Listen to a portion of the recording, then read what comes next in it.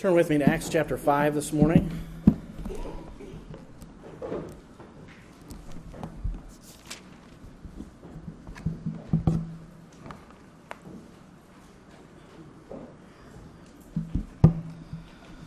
Acts chapter 5.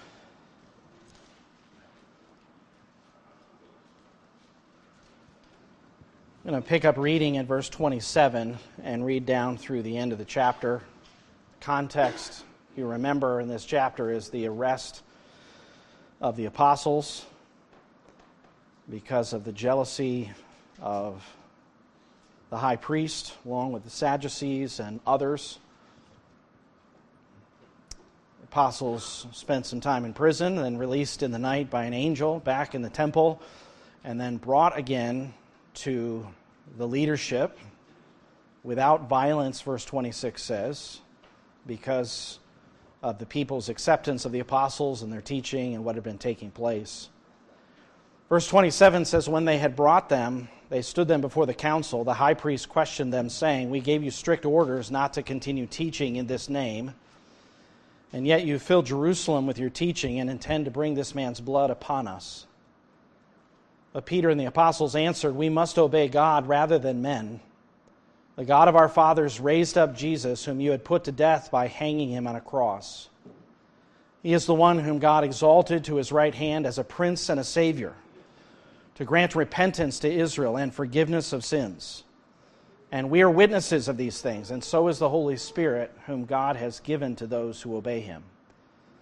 But when they heard this, verse 33, they were cut to the quick and intended to kill them. But a Pharisee named Gamaliel, a teacher of the law, respected by all the people, stood up in the council and gave orders to put the men outside for a short time. And he said to them, men of Israel, take care what you propose to do with these men. For some time ago, Theudas rose up, claiming to be somebody, and a group of about 400 men joined up with him. But he was killed, and all who followed him were dispersed and came to nothing. After this man, Judas of Galilee, rose up in the days of the census, and drew away some people after him. He too perished, and all those who followed him were scattered. So in the present case, I say to you, stay away from these men and let them alone. For if this plan or action is of men, it will be overthrown. But if it is of God, you will not be able to overthrow them, or else you may even be found fighting against God. They took his advice, and after calling the apostles in, they flogged them and ordered them not to speak in the name of Jesus, and then released them. So they went on their way from the presence of the council, rejoicing that they had been considered worthy to suffer shame for his name. And every day in the temple and from house to house, they kept right on teaching and preaching Jesus as the Christ. May the Lord bless the reading of his word to our hearts. The apostles said something that got them in trouble. Verse 33 says, when they heard this, that is, when the Sanhedrin heard that, they were cut to the quick and intended to kill them. So words once spoken, which invites intense anger and a desire to kill you. What did they say? Well, they spoke the truth. They spoke the truth. What did the apostles say? They said, God is our ultimate authority, implying that this prestigious body was not their ultimate authority, although they were certainly the ultimate authority in Israel. They were not higher than God, and Peter and the rest of the apostles recognized that God had given them direction and that these men could not undo that. What else did they say? They said that God raised up Christ from the dead. They connected the God of Israel to Jesus Christ and said that the resurrection was accomplished by the God of Israel, and Jesus, of course, is the Messiah. And not only is he the Messiah, but this leadership, this group of people, is responsible for putting him to death, hanging him on a cross. Verse 30, Peter's language there, whom you put to death by hanging him on a cross. Remember, that word is tree. So they put him on a tree to symbolize his being cursed by God. And this is God's Messiah. He's the one that God had exalted to be, and remember those terms, Prince and Savior, certainly implying his lordship, his leadership over the nation. And also, they preached the grace of God, that God had exalted him to grant repentance to the nation and even forgiveness of sins. And then the last thing that the apostles said is that we're witnesses. We saw these things. We testified to the truthfulness of them, and the Holy Spirit is as well. And that message, the message of the truth, and certainly applied to this council, to these people, was met with intense anger. The initial reaction of the Sanhedrin to that gospel message was rage. One commentator translated the word incensed. It says cut to the quick, but the word is a word for intense anger, incense. Another translation has furious. Another translation has enraged. The Sanhedrin is responding to truth with anger. And that certainly is, at different times in the Scriptures, how an unbeliever responds. Even at times, believers respond with anger when the truth is spoken. Have you ever found yourself to be angry when someone tells you the truth? Just for a moment, turn over to James chapter 1.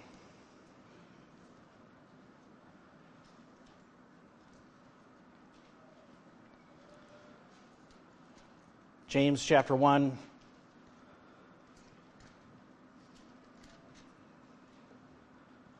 In the context of hearing God's word, there's a warning. James says this in verse 19, "This you know, my beloved brethren, but everyone must be quick to hear, slow to speak, and slow to anger. For the anger of man does not achieve the righteousness of God. Therefore, putting aside all filthiness and all that remains of wickedness, in humility receive the word implanted, which is able to save your souls." So instead of being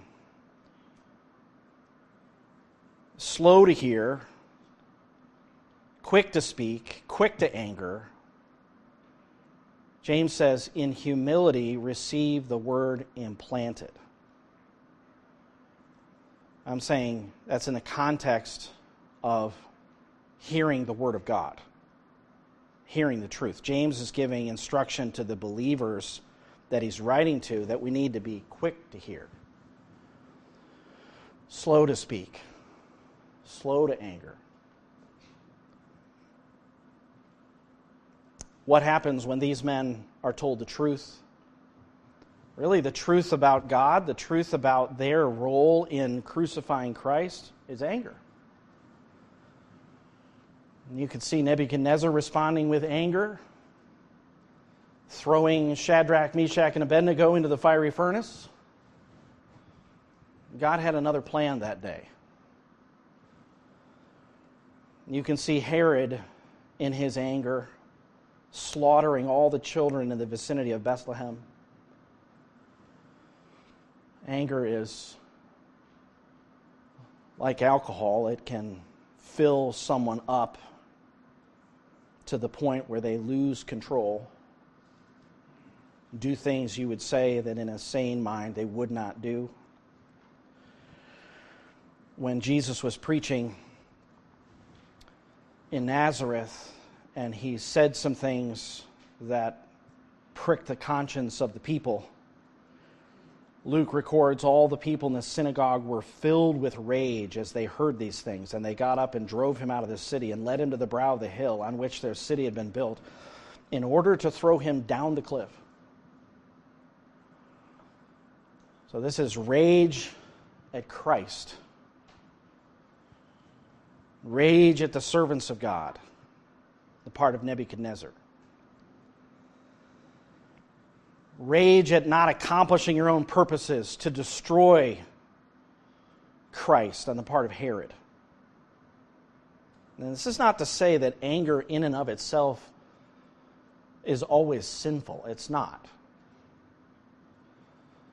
But it is instructed in the book of James, certainly in other places, that if we're angry, we ought not sin.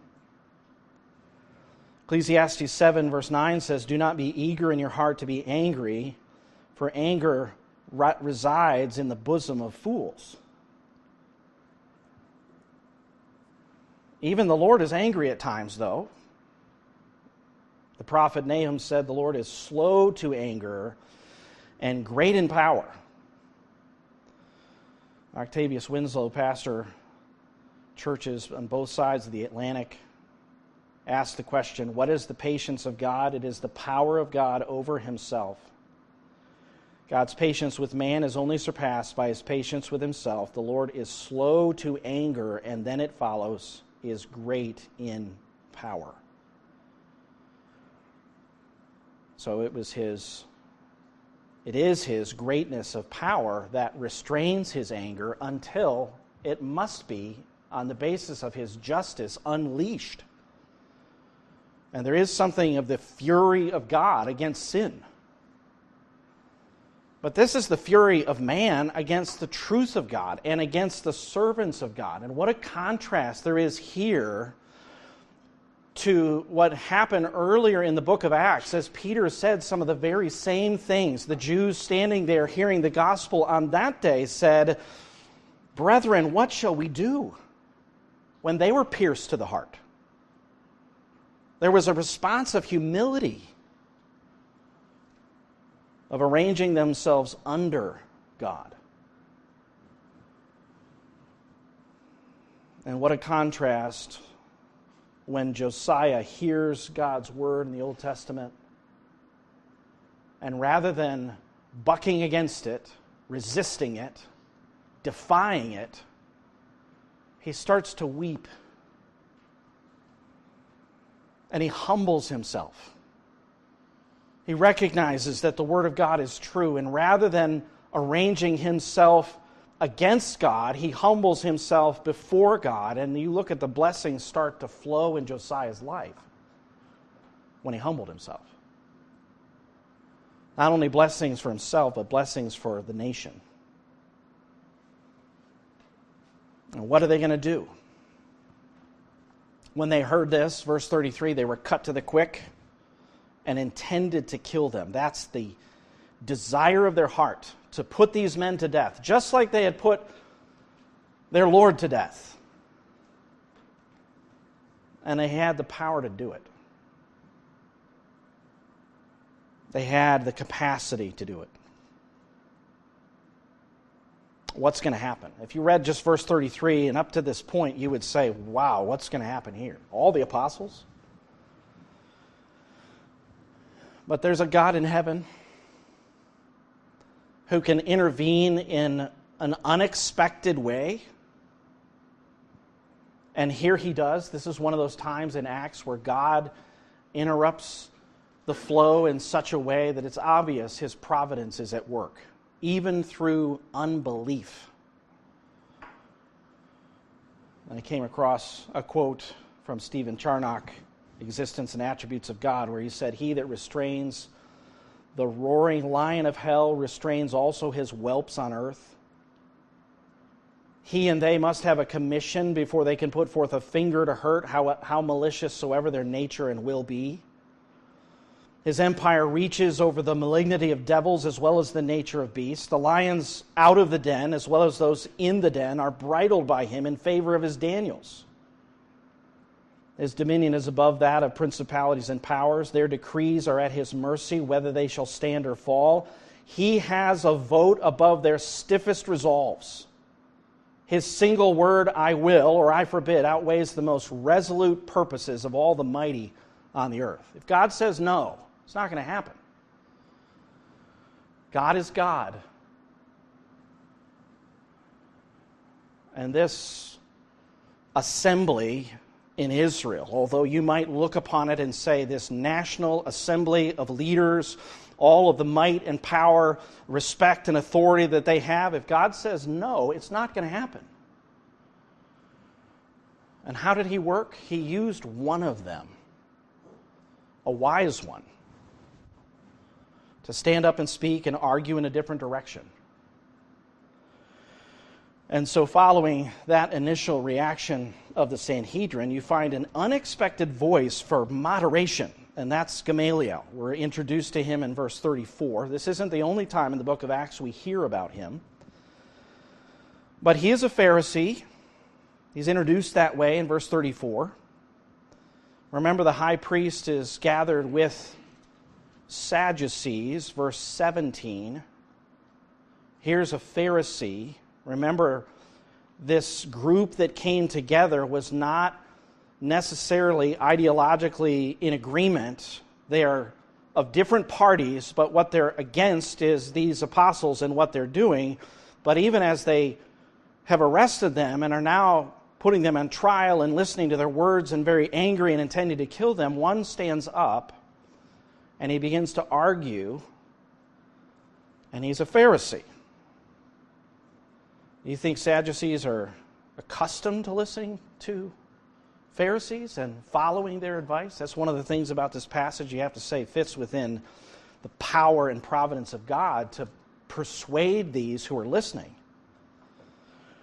The Pharisees were, like the Sadducees, a religious political party. They're made up oftentimes of the middle class, oftentimes merchants. They were very meticulous about the law, and obviously from the Gospels we understand they also insisted on human tradition, which Jesus rebuked them about. So they're very oriented towards the law, but in this passage, this man, he's a Pharisee, he's a teacher of the law, a respected teacher. In fact, I would say very respected based on what we know of him. Turn over, if you would, for a moment to Acts chapter 22.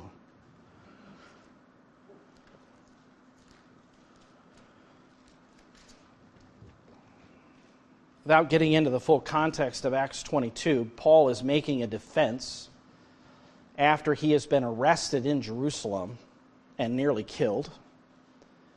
And he wants to defend himself, and he asks permission to do that at the end of chapter 21, and he's given permission by the Roman official. And as he begins to defend himself, verse 1 of chapter 22, he says, "Brethren and fathers, hear my defense, which I now offer to you." And when they heard that he was addressing them in the Hebrew dialect, they became even more quiet. And he said, "I am a Jew, born in Tarsus of Cilicia, but brought up in this city, educated under Gamaliel, strictly according to the law of our fathers, being zealous for God, just as you all are today." So you get a sense of who we're talking about here. This is the teacher of the Apostle Paul. Why did Paul mention Gamaliel here as he's talking to an angry crowd? Because they knew Gamaliel. They respected Gamaliel. He's trying to gain respect just by the mention of this one who was his teacher.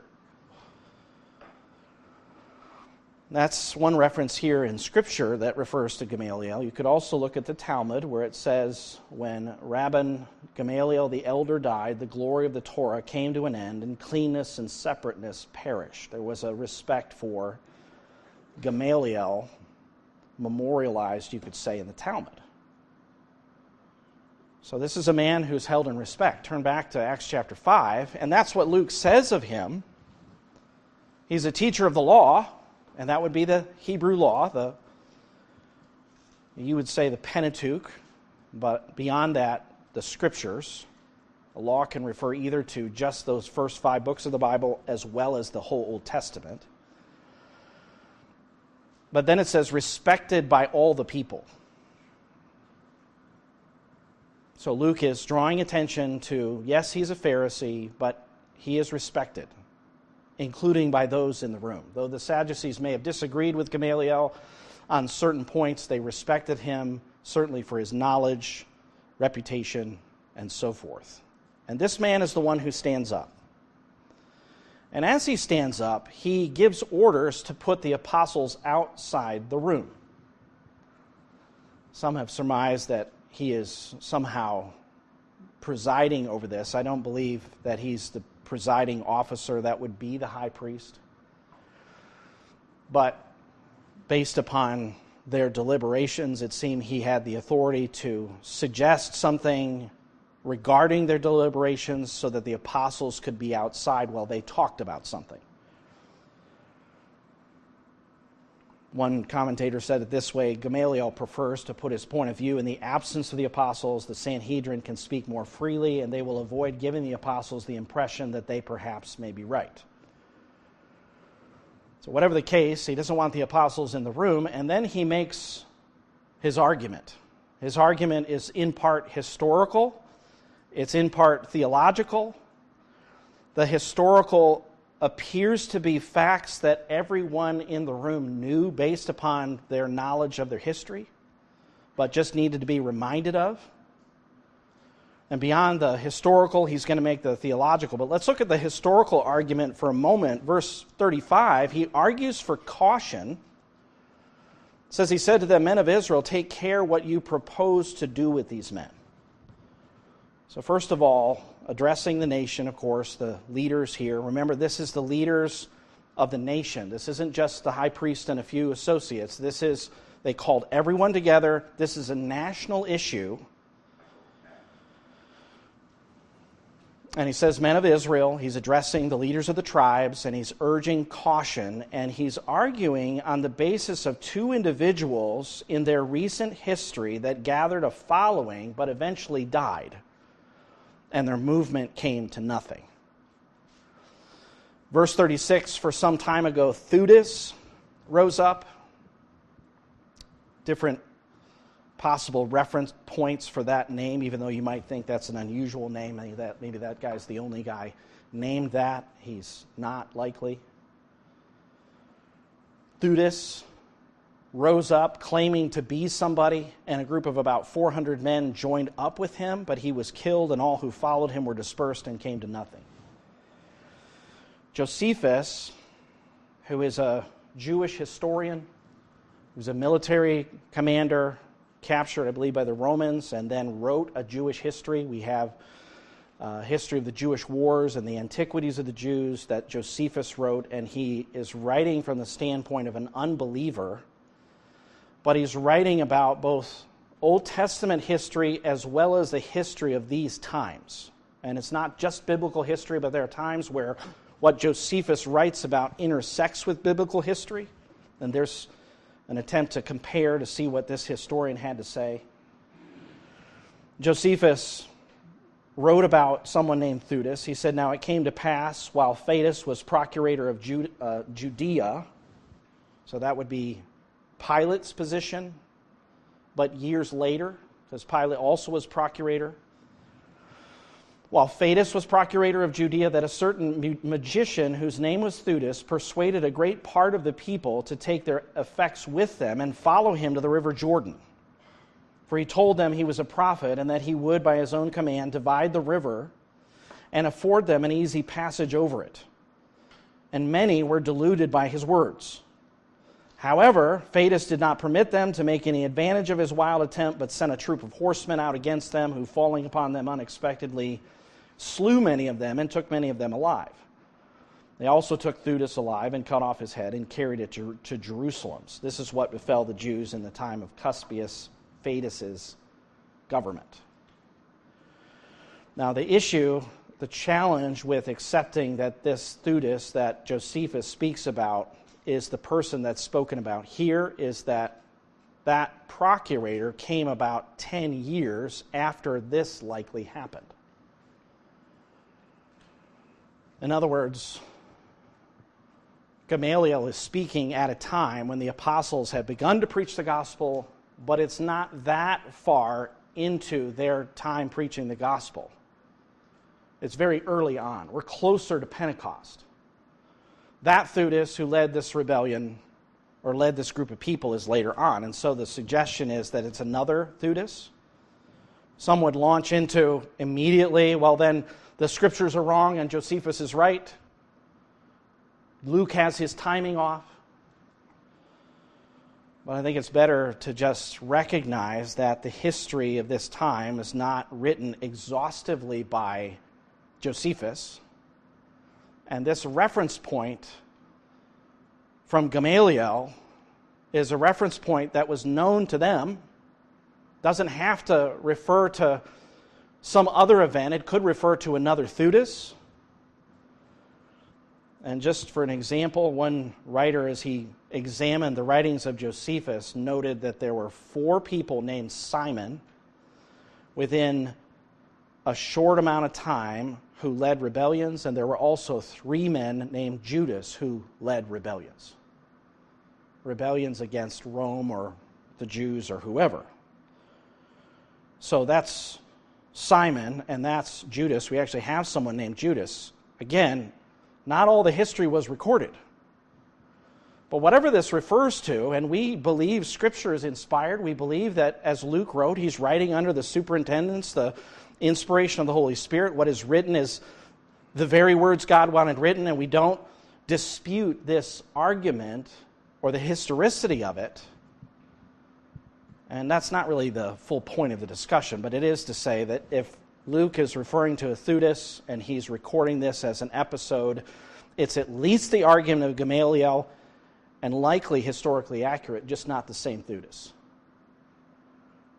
What happens to Theudas? He's killed. And his following disappears.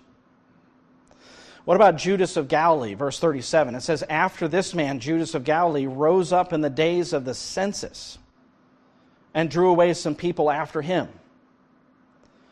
The census that is spoken of may well be the census that is recorded in the book of Luke at the beginning, where Jesus is born in Bethlehem because the census of the world was taken. Everybody had to go to their own city to be taxed. The Romans are instituting this census and this taxation, and is there going to be a rebellion during a time when people are being taxed suddenly by the Caesar? Yeah, there was. Likely not only Judas of Galilee, but others. Even the zealots that eventually are mentioned in the New Testament were those who were opposed to Roman rule, and certainly any taxation. Josephus also speaks about a Judas. I mentioned he talks about a number of them, but he references Judas, a Gaulonite of a city whose name was Gamala, who taking with him Sadok, a Pharisee, became zealous to draw them to a revolt, who both said that this taxation was no better than an introduction to slavery and exhorted the nation to assert their liberty. So, same Judas, possibly, but the reality is Gamaliel's using this as a historical argument. Why is he mentioning these 2 people? Because they led a movement that came to nothing and they were killed. Now here are the apostles who are leading a movement. And what's his theological argument? We looked at his historical argument. If these men rose up and came to nothing, why would that be? Verse 38, he says, so in the present case I say to you to stay away from these men and let them alone, for if this plan or action is of men, it will be overthrown.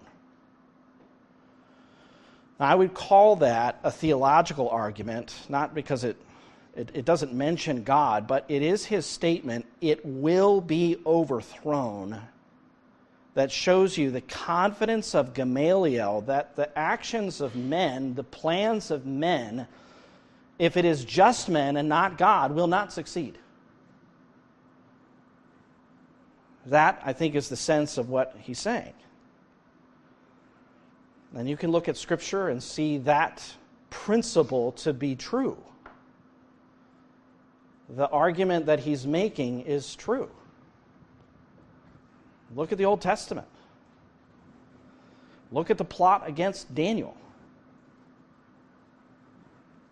those lions, as some have called them, not the lions in the den, but the lions surrounding Daniel that wanted to devour him, that plotted against him, that enacted a law that Daniel they knew would break, and then when they finally got him, that was their plan, so that Darius would have to send him into the lion's den so that Daniel would be destroyed, he would no longer be in power, and they thought they got what they wanted. Because he did end up in the den. That was their plan. What they didn't plan on was the angel that came and stopped the mouth of the lions. They didn't count on was that Daniel's prayers made to God were effective.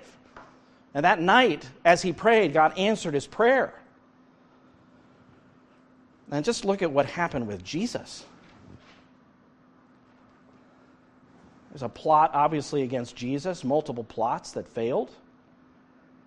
But when a plot seems to succeed, the arrest is made, he's questioned in the middle of the night, eventually sent to Pilate. Pilate, seeking to release him, doesn't accomplish his purpose, and this plot and plan that the leadership within Israel at the time, the high priest and his associates, they're trying to get rid of Jesus, and they actually get him into the hands of the Romans and finally get him into the hands of the officers and the soldiers, who then scourge him and take him to the cross and crucify him in open shame, and their plan is accomplished? This is man's plan. Even, you could say, the devil's plan as he entered into Judas's heart. But God, right? God did something they were not expecting when he raised Jesus from the dead. And their plot and their plan was actually overturned, and God accomplished his plan as they thought they were accomplishing theirs. There's something good here in the argument. I'm not going to argue that Gamaliel was a believer. I don't believe he was.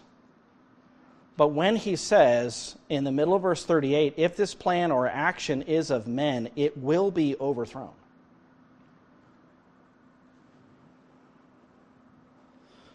What does it say on the front of the bulletin today?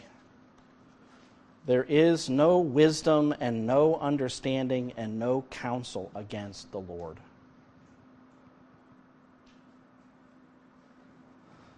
And if you're plotting and planning against the Lord, or you think you can get your way out of circumstance by your own means, God is too powerful. If this plan or action is of men, it will be overthrown. But if it is of God, verse 39, as he continues his theological argument, if it is of God, you will not be able to overthrow them, or else you may even be found fighting against God. Now, some would suggest that Gamaliel, in that last statement, is hinting at his own belief, but not coming forward with it. I don't think you can say that based on how his posture is through this whole scene. There were other members of the Sanhedrin, like Joseph of Arimathea, like Nicodemus, who became disciples. Gamaliel is not one of them.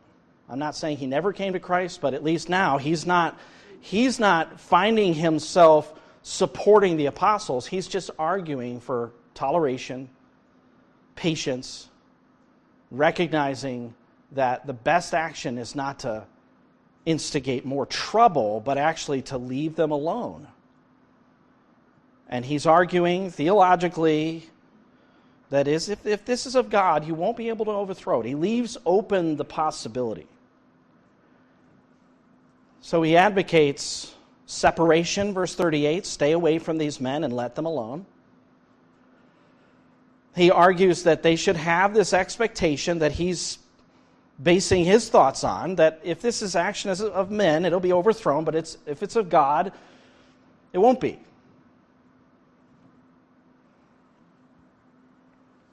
And he does issue that caution, really a caution that anyone ought to take to heart because of who God is, to not oppose God.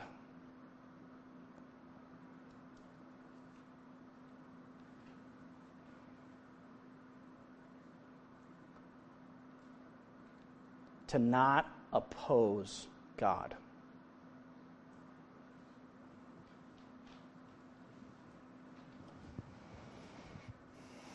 God cannot be overthrown.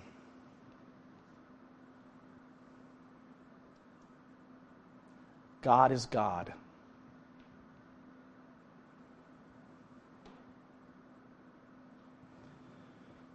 And we need to humble ourselves before Him. Every single one of us.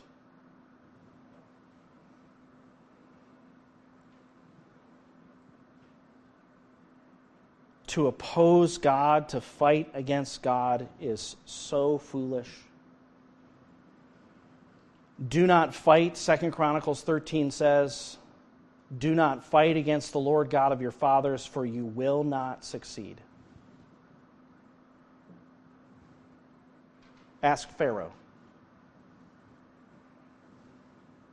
who fought against God, who disregarded God's words repeatedly. Let my people go, let my people go, let my people go, let my people go, let my people go.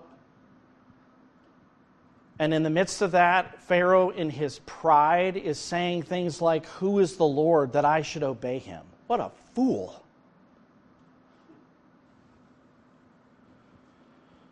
I say ask Pharaoh. It'd be hard to do that because he's at the bottom of the Red Sea, destroyed with his army, the might of his army. Ask Balak. Balak, who thought he could curse the children of Israel through the hired prophet Balaam. Balak, who brought Balaam up to the top of this mountain so he could see all the tribes of Israel. Curse them for me is the question, the offer. I'll give you money if you do this. Balaam says, well, I have to say what I'm told. And so he goes away and he listens to what the Lord says, and he comes back and he says what he's told. And the Lord pronounces blessing, not cursing.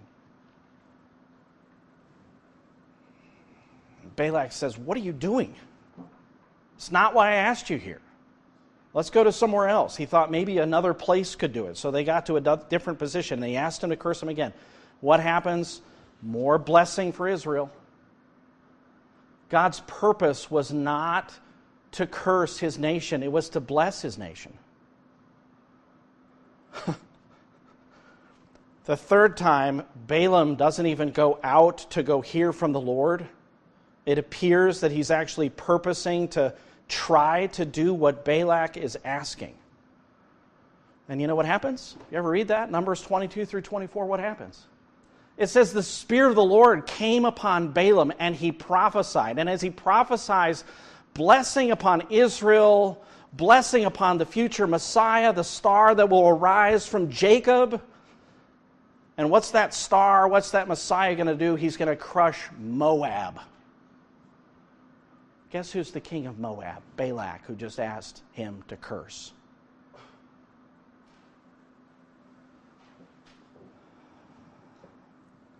Balaam is eventually killed in battle for opposing the Lord. Ask the nations of Canaan as they fought against God, as they gathered together, 5 kings together, thinking that with their might they could overcome Israel. But as those 5 kings came together, Joshua prayed that the sun would be stopped, and Israel fought against his enemies, and the Lord fought for Israel that day and destroyed all their enemies. What happened to the nations of Canaan? And what happened to their kings as they opposed the Lord? I'm talking about nations. Powerful political rulers who tried to oppose the Lord. Who do you think you are? You know how it happens? you oppose his words. You oppose the words of this God. That's what they're opposing. That's what these leaders are opposing. And Gamaliel's arguing, you don't want to be found fighting against God. There is no wisdom, no understanding, no counsel against the Lord. It appears that Gamaliel knew that and understood that, even though he had yet to believe in Jesus Christ. He just knew the Old Testament. And he actually taught a man. And that man eventually wrote something that you probably know. And it's true. If God is for us, who can be against us? You can't fight with God. That's the message that's coming to the nation now, but that message really ought to sink home in our hearts as well. And what does God do? He uses Gamaliel, this unexpected voice for moderation, who stands up and makes a historical argument and a theological argument, and then it's just kind of, what's going to happen here? What happens? Verse 40. They took his advice. They were literally persuaded by him. What does the proverb say? The king's heart is in the hand of the Lord. As rivers of water, he can turn it wherever he wants. This is certainly one of those cases where just one voice standing up, God influencing this body of leaders who were intent, some of them at least, intent on killing the apostles and the power to do it. And one of their own stands up. What an unexpected way. God does work in unexpected ways. He works in mysterious ways, as we sang this morning.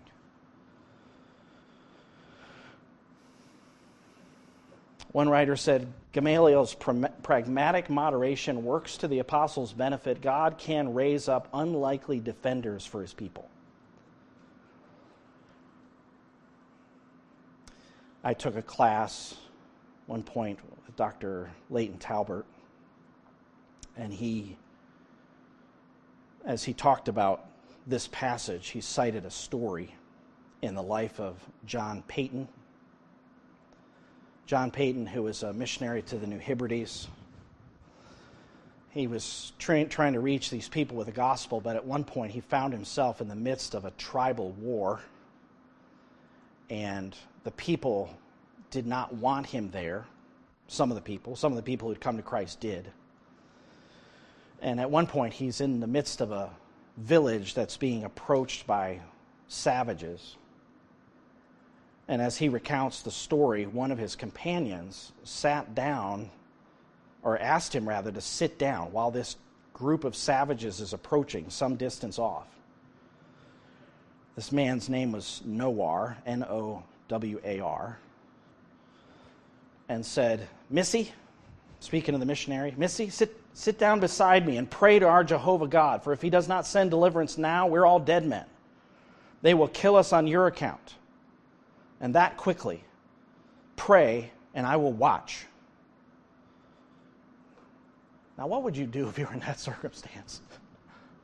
I mean, you can see them coming, and your fellow believer, you're the missionary, this fellow believer who's came to Christ, you preach the gospel, he came to Christ, says, sit down, you pray, and I'll watch.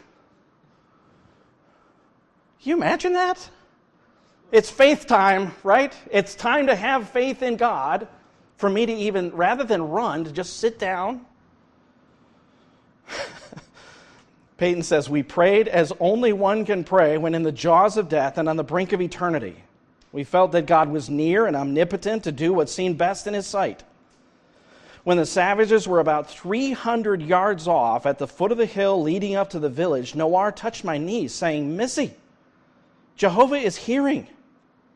They're standing still.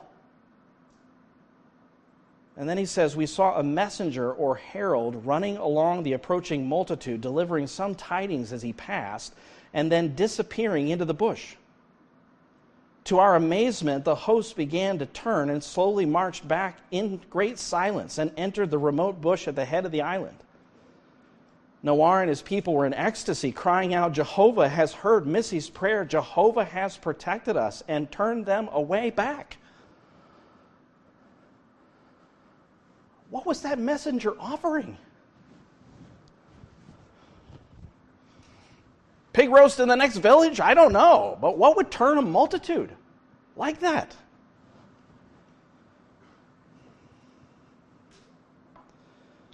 You know, David was being chased by Saul around a mountain. And as he's being chased and he's just about caught, Saul's men are coming around this mountain. He's on the backside. They're just about to get to him. You remember what happened? A messenger came and said, the Philistines are attacking. And so Saul almost has David, but he has to leave that and go fight against the Philistines. God can use the Philistines. In that case, he saved David's life. I mean, David was the enemy of the Philistines, right? So what is God doing here? Verse 40, they took his advice. He's protecting his own, at least from death. We got to read to the end of the passage because it's at least from death. And if you get saved from death, praise the Lord. But beyond that being saved from death, notice what happens to them. And this is where we see the final decision. They took his advice. They're going to moderate. They're not going to kill the apostles. But look at what happens. Verse 40, they took his advice, and after calling the apostles in, they flogged them and ordered them not to speak in the name of Jesus, and then released them. So they'd already arrested them. Angel released them, brought them back. They're thinking about killing them, but God uses a moderating voice, but now they still get flogged. And that shows you that these men, who though they did not kill them, they still had great antagonism towards them, they still had hatred for them, and they were going to use the law as a weapon against these apostles. According to the law, you could strike someone 40 times. The custom, as Paul talks about in one of his epistles, was 39. 39 so as to not break the law, to show mercy. If there had been any kind of miscount, they just did 39. This is the law's response to certain crimes. They're not really charged with a crime other than they've disobeyed the order not to speak in Jesus' name. So they received this flogging, this beating, publicly. It was a means of certainly physical punishment, inflicting of pain to them, but also was the shame. In the middle of the city, to have these men publicly flogged would be a shameful thing for them to be punished by the law. That hostility shown by the flogging, also shown by their second order not to speak in Jesus' name. Notice that in the end of verse 40, they flogged them and ordered them not to speak in the name of Jesus, and then released them. I think I could say this, that if you're ever given an order not to speak in Jesus' name, you can disobey it with God's authorization. That's not to say you won't suffer, because they did, and all those who live godly in Christ Jesus will suffer persecution. We can expect tribulation, trouble, persecution in this world when we stand for Christ, when we speak for Christ. So if you speak, you preach the gospel, it's not to say you won't suffer, but you can disobey that earthly authority with God's blessing. And it's also not to say, and I want to be careful here, it's not to say that you won't get fired from your job if you speak up for Christ. I think it's important to remember that if you are working for someone, that you're not being paid to evangelize. That's not why they're paying you. You're being paid to work. But there are certainly ways to evangelize those that you work with without using company time. I think we need to be wise about even how we preach the gospel. But the apostles here are given an order, and they're going to disobey it. You see at the end of the section here. And they're released. And as they're released, what are they rejoicing about? Verse 41, so they went on their way from the presence of the council, rejoicing that they were released and could go back to their homes. Is that what it says? Now, I'm sure they were glad to go back to their homes. I'm sure they were glad to go back to their fellow believers. I'm sure they were glad not to be imprisoned. I'm sure they had lots of things to be glad about. But the thing that Luke notes that they're rejoicing in is they're glad that they had been considered worthy to suffer shame for the name of Christ, to be disgraced and dishonored for this name that they were preaching. The ultimate shame and dishonor that they had experienced and seen was when Jesus was taken and crucified openly, publicly, on a Roman cross. And they didn't get that, but they got something like that. They got a public shaming, and it was because they represented Jesus Christ. They preached the gospel message. If I could put it this way, they were given the honor of suffering shame for Jesus. That's an honor. Peter later said it. He said, "Beloved, do not be surprised at the fiery ordeal among you, which comes upon you for your testing, as though some strange thing were happening to you. But to the degree that you share the sufferings of Christ, keep on rejoicing, so that also at the revelation of His glory you may rejoice with exultation. If you are reviled for the name of Christ, you are blessed." What does Peter say? Because the Spirit of glory and of God rests on you. This was a testimony that the Spirit of God was working through them, that they suffered shame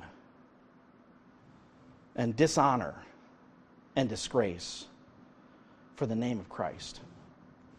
Peter goes on to say, "Make sure that none of you suffers as a murderer or a thief or an evildoer or a troublesome meddler. But if anyone suffers as a Christian, he is not to be ashamed, but is to glorify God in this name."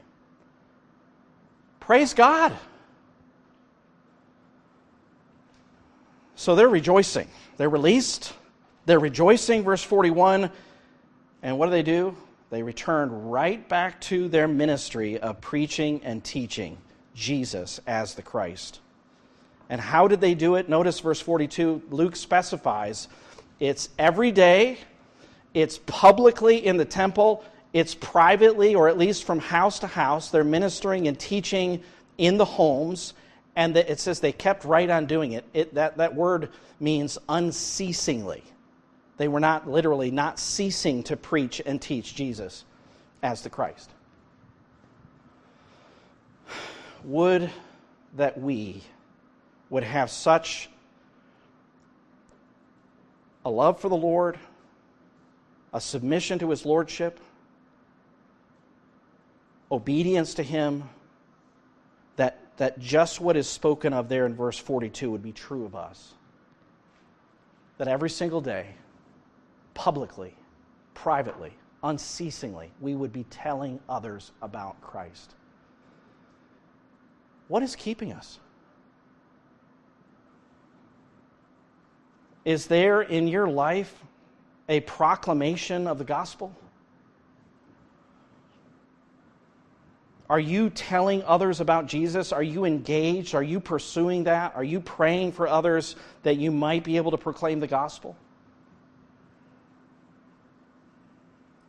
What is a disciple? A disciple is someone who receives the teaching of Jesus, the words of Jesus, and tells others about Jesus and his teaching. I'm simplifying, but that's what a disciple does. Are you doing that?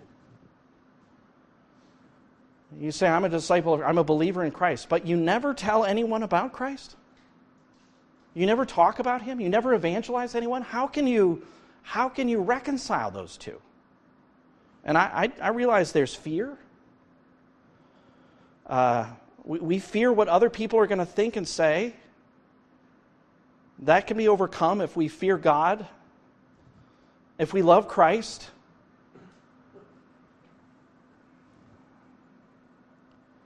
There's also just the reality of sin. Instead of following Christ and pursuing Christ and obeying Christ, there's sin in your life. And you're not interested in telling other people about Christ because you're dealing with whatever you're dealing with your sin. Captured in the cords of your own sin and following after the world and looking at the world and being like the world.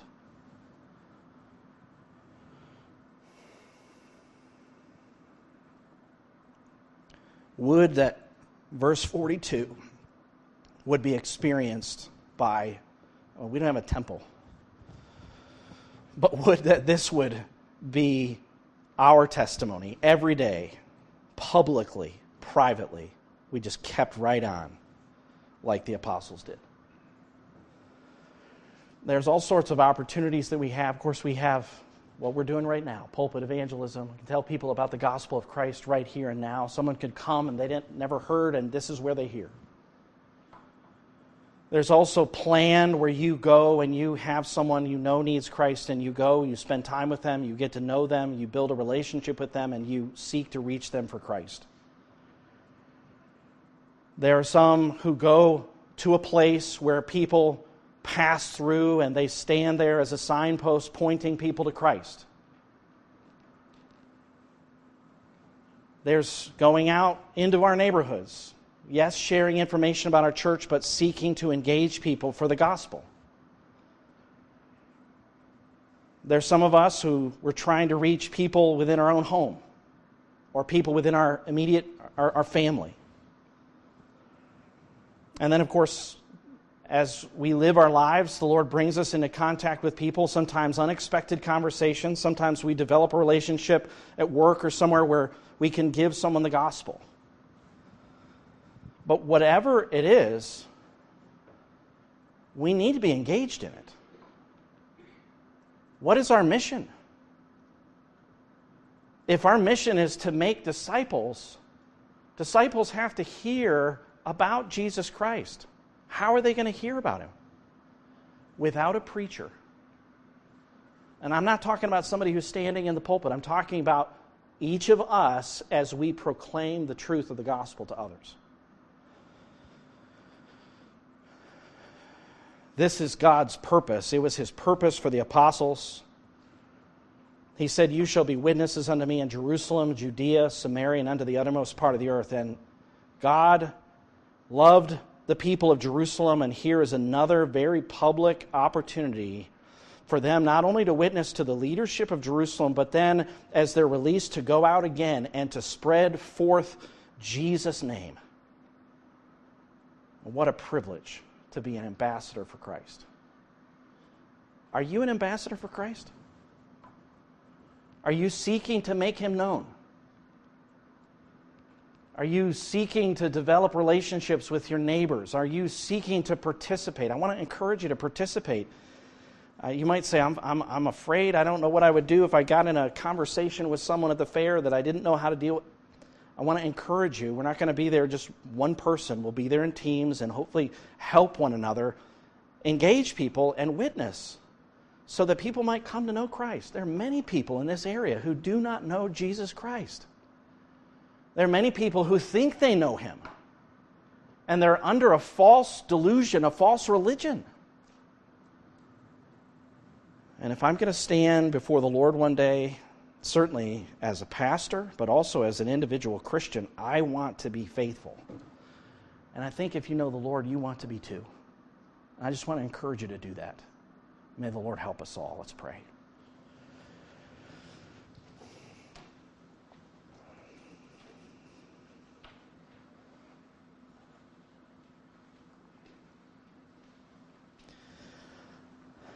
Father in heaven, thank you that you sent someone to us. Thank you that you delivered the gospel message to us.